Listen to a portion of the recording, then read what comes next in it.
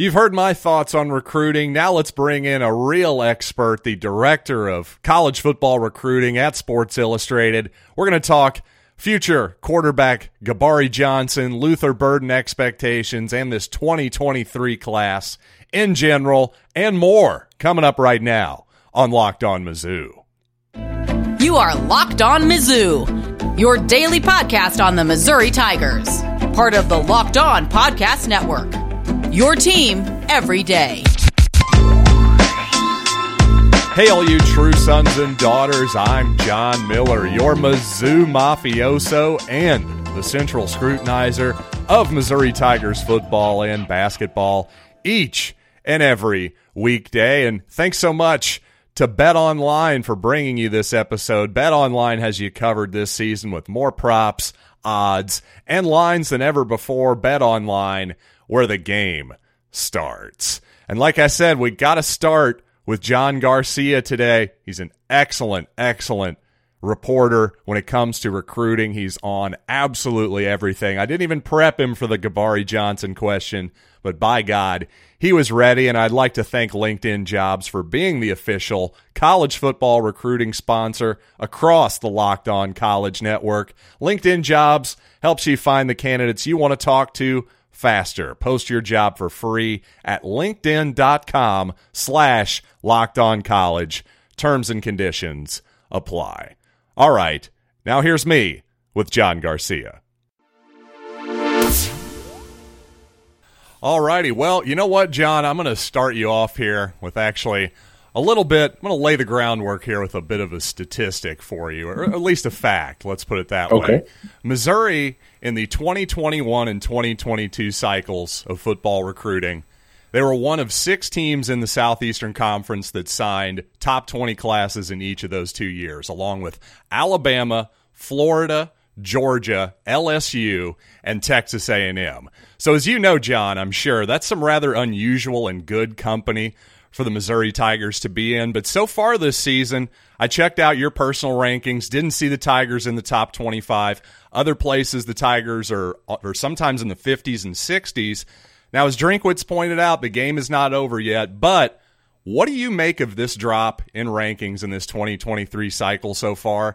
And is this something that Missouri fans should be overly concerned about? Yeah, John, I wouldn't go too overly concerned right out of the gate. It's something to keep an eye on 100%. You need more volume. I think that's probably the clearest, next step to go in the conversation.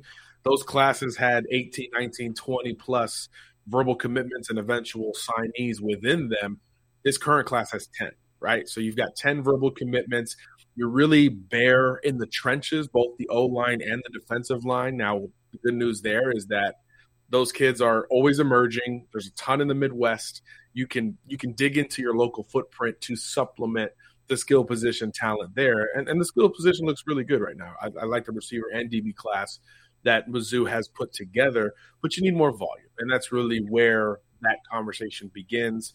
And the season being here on the doorstep only enhances those opportunities, right? You're going to get more kids on campus for official as well as unofficial visits. And naturally, the interest in Missouri is going to go up a little bit. And the boards, not only at Mizzou, but some of these other programs, are going to start to kind of figure themselves out, right? These Georgias, A&Ms, Bamas of the world are all closer to 20 verbal commitments right now. So they can only take a finite amount of prospects going forward. So the availability of Mizzou's class will have a little bit more fluidity within it. And then you also kind of wonder how many transfers are going to come in this year. Sure. That's becoming the supplemental and sometimes one-to-one ratio of talent acquisition, right?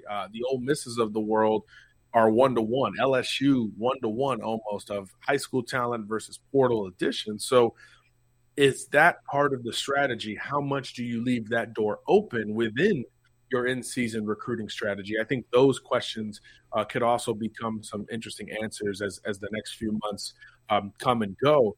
So I'm wondering what Eli Drinkwitz is thinking in that regard, and keeping the door open with some transfer possibilities, because you brought in 10 last year or 11 last year.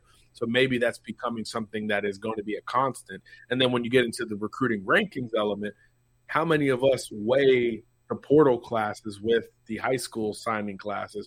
Most of us don't. Some of us do.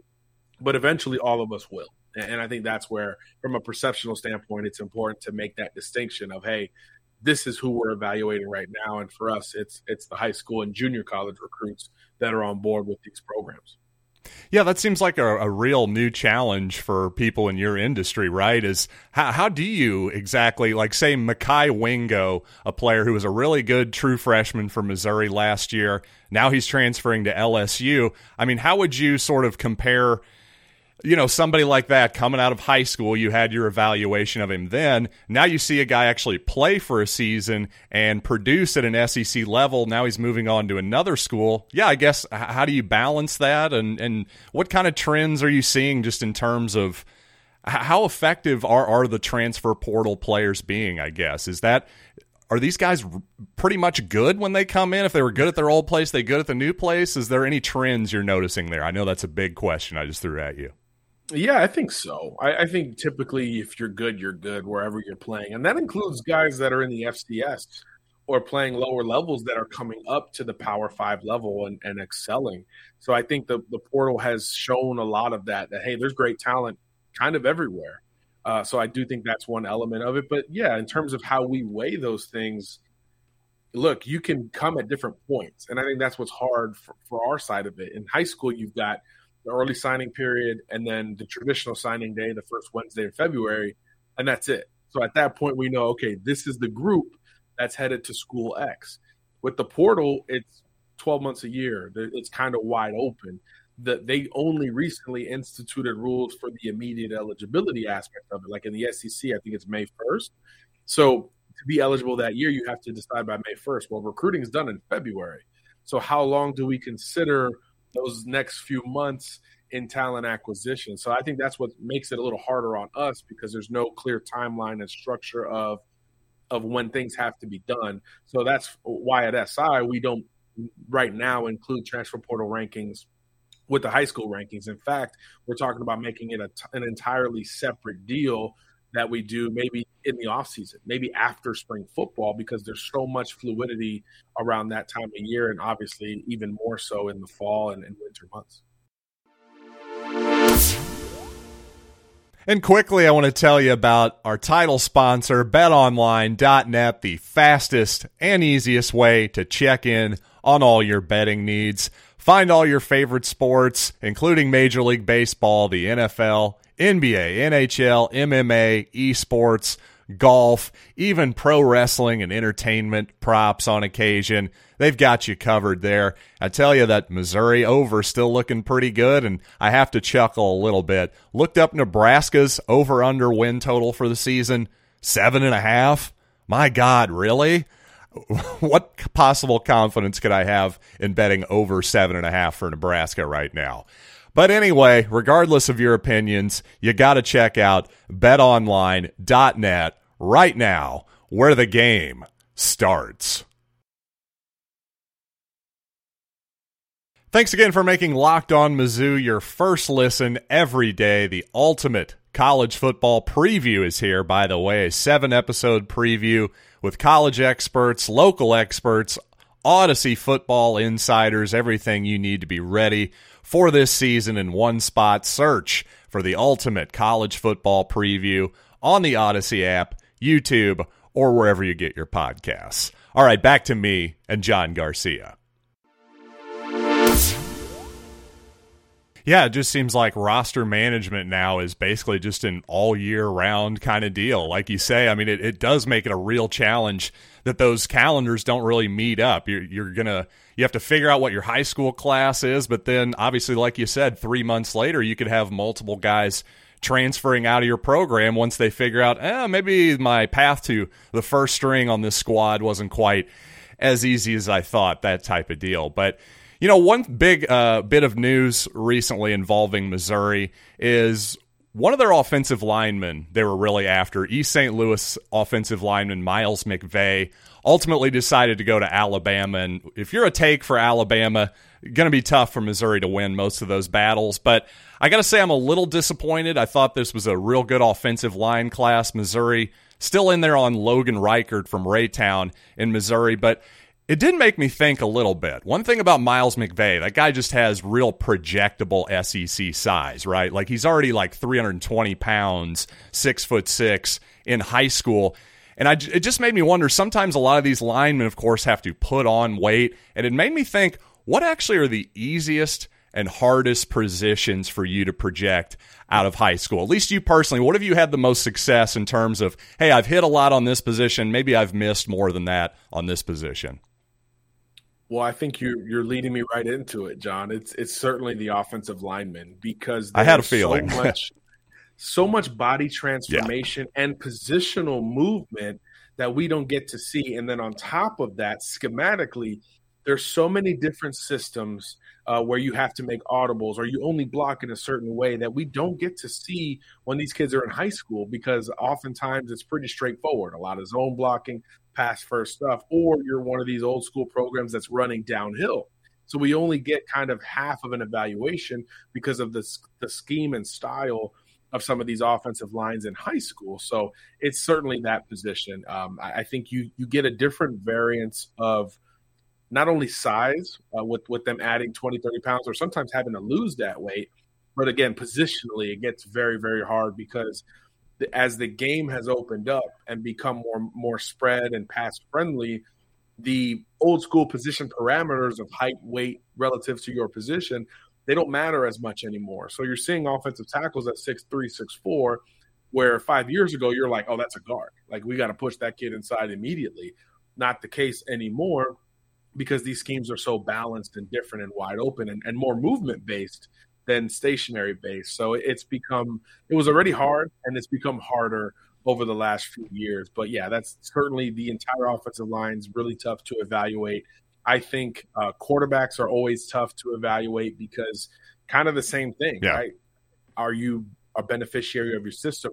Do you have to go through progression reads at your high school? Or is it one check and go if you're a great runner? You know, there's a lot of different elements to weigh in quarterback evaluation as well. But it certainly starts with those two positions, unless you include specialists, because I couldn't tell you what a great hang time number is, right? A great launch angle of a punter. I couldn't get into any of those things, even though I've been doing this 10 plus years. So outside of specialists, O-linemen and quarterbacks absolutely take that cake. How about the easiest? What have you done well with?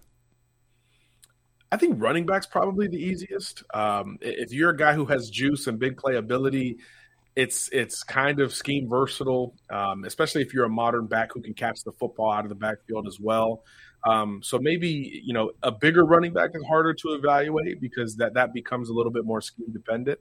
But yeah, running backs are pretty easy. Receiver has been pretty cut and dry, as well as I would say linebacker. A lot of the guys who are all SEC or all conference or all American or even early NFL draft picks are a lot of guys that we were really, really high on coming out of high school. Nakobe Dean immediately comes to mind over this last year or so. So I think if you're kind of the total package at linebacker, it's very projectable early in your high school career, and it makes it a little bit easier on us. Now, I don't think I prepped you for this one, so I apologize, but I think you'll be ready for it. I have faith in you. One good part about the 2023 class, at least so far from Missouri, it seems like they got their quarterback in the class pretty easily. Gabari Johnson, I believe, of the Seattle-Tacoma area up there in the Northwest. Do you have any thoughts on that young man, Gabari Johnson? Yeah, legitimate dual threat, longer, confident player. Really love the production he put up as a junior. I think he only threw 2 interceptions in 2021. So he's a guy who pushes it downfield and takes chances, but the numbers aren't staggeringly, close or worryful. You kind of back off there. And then there's this ease when he runs the football. He's a confident, smooth, kind of silky runner with the ball. Think of a Michael Penix type, in Midwest Indiana guy from the state of Florida, but he's taller and has more arm talent at that same rate. So I think he's a legitimate dual threat who certainly fits what Missouri wants to do long term. I think he needs to fill out and probably polish up his technique a little bit, footwork, patience, again, going through those progressions. How much is he really asked to get to that third read? We're not sure on tape at this point, but the arm talent, the athleticism, and the frame leaves a lot of room for improvement and excitement simultaneously, which is what you want at the position, especially if, as the current construction of the roster, you're not going to need him day one. Right. It looks like you're going to be able to let him develop relative to Tyler Macon, Horn, and on all those guys that are young in the roster. Yeah, I think that's a good call, and I'm glad to hear you say that because I definitely saw a lot of the same things you did, a lot of fluid athleticism, solid arm, all that good stuff. But you know what? We've talked a lot about the future here. I'll get you out of here on this one, John. Let's talk about the present because, of course, Luther Burden, I don't know if he was your top receiver. I assume maybe in the 2022 class. Was he your top receiver? I think he was number 2. Oh, no. Well, that's all the time we have here today, folks. No, I'm just kidding, John. But seriously, though, obviously you think Luther's a heck of a prospect like everybody else. He's gotten a lot of hype about what kind of expectations he has for his true freshman season. I've certainly been a contributor to said hype. What are your expectations for Luther in year one? I'm not even necessarily talking statistically. Just what are you looking for from young Luther Burden? Real quick, we had Luther Burden number 4 overall in the country, the number 2 receiver, only because we ranked Travis Hunter as a receiver. Gotcha. We don't do the athlete thing, so he's more of a corner, most likely at Jackson State. So from that perspective, yes, Luther was number 1. But yeah, I think the expectations should be incredibly high. Missouri's a team that's going to need to throw the football. They didn't have that alpha wide receiver last year, that big physical, hey, even contested, get me the ball kind of guy, at least from a production standpoint. So I do think Luther creates some of those wider margins for error for the quarterback position. He's dynamic after the catch as well, which really provides a whole different level of trust, and it helps you ease him into the game plan a little bit more. Receiver is one of those positions where we've seen a lot of true freshmen, make a really big impact. And I think a lot of it is because you're able to work them in kind of slowly. So if you give him a certain package where he's running the routes he's most comfortable with or blocking where he's most comfortable, you could really ease him in and get him going with some easy things, and then you can build from there. So I do think he's a guy you can design short passes for, where you can let him run after the catch, and obviously you can let him get to those second and third level routes where he's kind of known for shining at, playing the football at its highest point and or down the field at the third level. That's really the quintessential Luther Burden play. So I do think the expectation should be high. I was asked to do my 3 most impactful true freshmen for SI ahead of this college season, and Luther Burden was the second name I mentioned. I just think that in the East this year, where there's a little bit more offensive expectation really across the board, right? Georgia, Kentucky, South Carolina, you're expected to need to score to compete this year. Tennessee, obviously. Yep. So if Missouri's going to do so, he's going to have to be a very big part of that right out of the gate. There's motivation. There's a chip on his shoulder playing for his hometown. It was a huge deal when he committed. So I think all that stuff will come back up emotionally for him.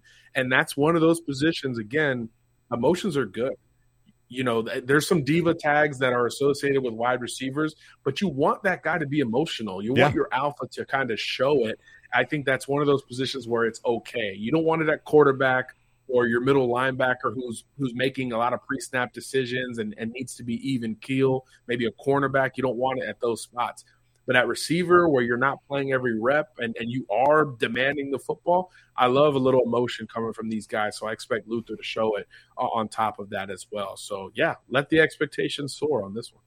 Cool. Well, I'm glad to hear that. And personally, I also expect him to not only be a difference maker in the receiving game, but also as a punt returner. I expect him to probably be Missouri's punt returner this year and maybe score a touchdown or two this fall in that part of the game as well. He certainly seems like probably Missouri's best, certainly their best receiver prospect since Dorial Green Beckham. I'd even go back to Jeremy Maclin personally, but that's just me. But a good comparison there maybe. But anyway, John, thank you so much. This has been a great appearance. Appreciate your time, pal. Thanks for having me on. Yep, Take care. I will see you next time. That'll do it for this edition of Locked on Mizzou. Thanks again to John Garcia for being an excellent guest. Now, get more on the Southeastern Conference by making Locked On SEC your second listen. Every day, Chris Gordy is there with you and his band of merry local experts across the Locked On network to take you through the SEC each and every day. Again, that's Locked On SEC. Make it your second listen today. So, until next time, I'm John Miller, and this has been Locked on Mizzou.